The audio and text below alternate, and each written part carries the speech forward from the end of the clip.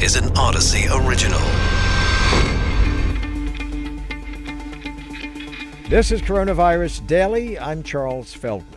Mike Simpson from the KNX Odyssey Studios in Los Angeles. Pfizer has formally submitted its COVID vaccine to the FDA for emergency use for the children 5 and younger. Scientists have had a tough time perfecting the vaccine dosage for the little ones, strong enough to elicit the immune response, but not too strong. We'll take a closer look. Here in California, we just had a battle of NorCal versus SoCal, but that wasn't football with the Rams and 49ers going at it in the NFC Championship. The Rams won that round, but when it comes to the battle of controlling COVID, the Bay Area is blowing away Los Angeles, and we will explain. Right now, the COVID shots into the small arms. Dr. Lisa Hong, pediatrician at Providence Mission Hospital in Mission Viejo. Dr. Hong, take us through the process of developing this for the young kids, because they're going to go for 2 doses and then maybe 3, but originally they had said that the 2 might not have been enough of a response. Correct, Mike. The Pfizer had gone through a long, vigorous study, and it sounds like today they're ready to submit some of that data. And you're absolutely right. The dose that they're shooting for is actually 3 micrograms, which is less than even the dose for kids 5 and up, and only a third of what we adults would get. So it's a much smaller dose. And what they found 2 months ago, was that for a certain age group, for the 2 years to 4 years, it didn't seem to have the same response that we saw with the older kids. But the 6 months to 2 years, it did have a significant response. Despite this, though, they will be submitting it for authorization with the anticipation that we may need a 3rd dose just to boost those first 2 doses. Okay, so one would think that because of the pandemic, that parents would be, once a vaccine is available for babes, that they would be lining up to get the shots. But I'm sure you've seen the same polls that I've seen, and that doesn't seem to be in the cards. Now, maybe that'll change, but right now, an awful lot of parents are very skeptical about having their children, young children, vaccinated. So you're a pediatrician. And I hate to be this crude, but what's your sales pitch to them?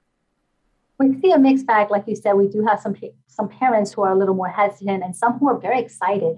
It is a very promising vaccine. We've seen the effects of it in the older kids, in the teens, and in the adults.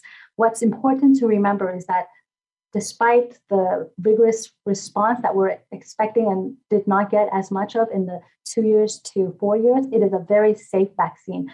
That bottom line, it is safe. So we are seeing that, especially in the older kids, it is helpful. So I would recommend it, because not only will it prevent kids from getting sick, it also prevents our kids from spreading it to the rest of the community as well. And it's a big ripple effect, because if our kids, especially kids that are younger in preschool, when they get sick, then they have to be home. They can get their teacher sick. Daycares can close down. Parents are missing work.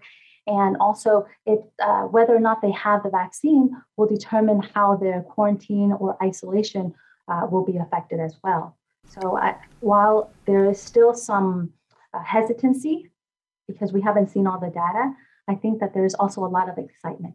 And they shouldn't let the 2 versus 3 until they figure that out discourage them, right? Because even if it's not, the outcome that everyone was super hoping for, which would be a really high level, the 2 probably at least gives you something, right? Some baseline. And then if you're going to need the 3rd, well, then that's great. We'll get you the 3rd later on once we've studied more of what happens with the 3rd. Right. I think the idea is to at least get 2 on first, and in the meantime, continue to study with the 3rd one. What's the side effect profile for young kids? The side effect profile seems to be really good. The main side effect, as with any vaccine, is some tenderness to the area, some fever, some soreness. But what we've seen in the 5 to 11, the side effects seem to be very minimal. And with the even lower dose, I expect the side effect profile to be even better. Dr. Lisa Hong, pediatrician, Providence Mission Hospital in Mission Viejo.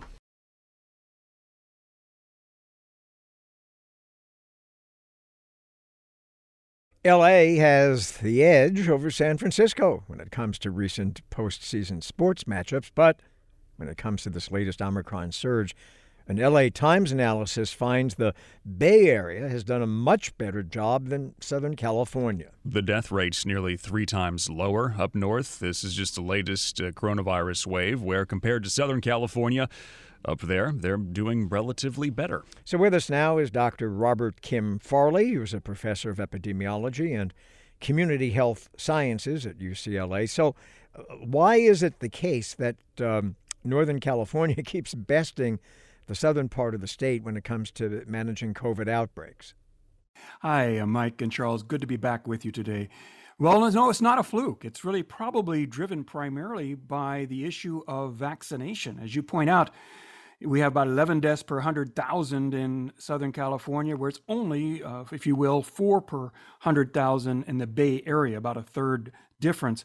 But if you look at it in terms of vaccination, the Bay Area is 82 to 84% vaccinated and 50% boosted, where we're sitting here at around 70% vaccinated and only a third boosted. So I think that's probably one of the big drivers of this. And it is both, right? It's the first set and then the discrepancy among the boosters, and boosters especially important when it comes to Omicron.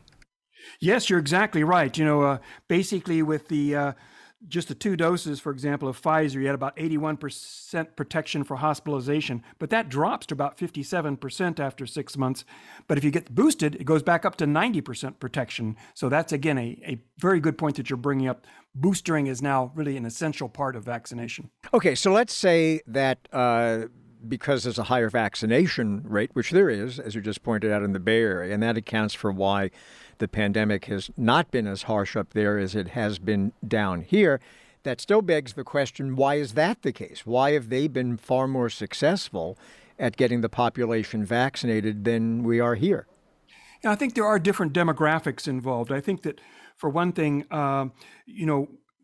they also have other things that go on. For example, the more white-collar workers in the Bay Area that can have the luxury, if you will, of being able to work remotely, where that's not so common here in Southern California. Many agricultural workers, people who have to be on the front line, meat packing plants, things like this, put them at higher risk. So I think that's one thing to realize, is that demographic is a bit different in the two. So when people point to the Bay Area and they say, masks are coming off in some of these settings, we can't make that comparison or jump ahead to that point here in LA just yet. It's going to take us a longer amount of time to get to that kind of a place. Exactly right. And I think that that's the proper approach that they're taking in the Bay Area. And I'm sure we'll do the same here in Southern California, that as rates drop to where they become lower in transmission in the community, then masks can come off. So the more we do our part now of getting vaccinated, getting boosted, wearing masks while we have high transmission, will get us faster to the point where we can then be at low transmission and be able to go back to more of a normal way of life. So why am I becoming envious of Northern California? Well, there's a lot to be said for the Golden Gate Bridge. Yes, it's very nice. But their football team lost. Yeah, well, true. That is Robert Kim Farley, professor, epidemiology, community health sciences at UCLA. We end today's Coronavirus Daily with a way to keep a mask on your face while you're still eating, care of South Korea. We've talked a lot on this podcast about the big hole in indoor masking rules in places like restaurants or stadiums. As soon as people start eating and drinking, the masks come off and usually, they don't go back on. But a South Korean company has developed a way to help people feel more comfortable dining indoors by covering just their nose while they are eating. So it's designed to fold up. You wear it regularly, acts like a traditional face mask, covers your nose and your mouth. But once you're ready to eat or drink, you fold it up to expose your mouth. Your nose stays covered. They're calling it the Kosk. It sells for about $8 for a box of 10. No comment on how they actually look on people when they're just around the noses. Yeah, but then when you sneeze, out comes the chicken from your mouth. Yes. We'll leave you on that appetizing note.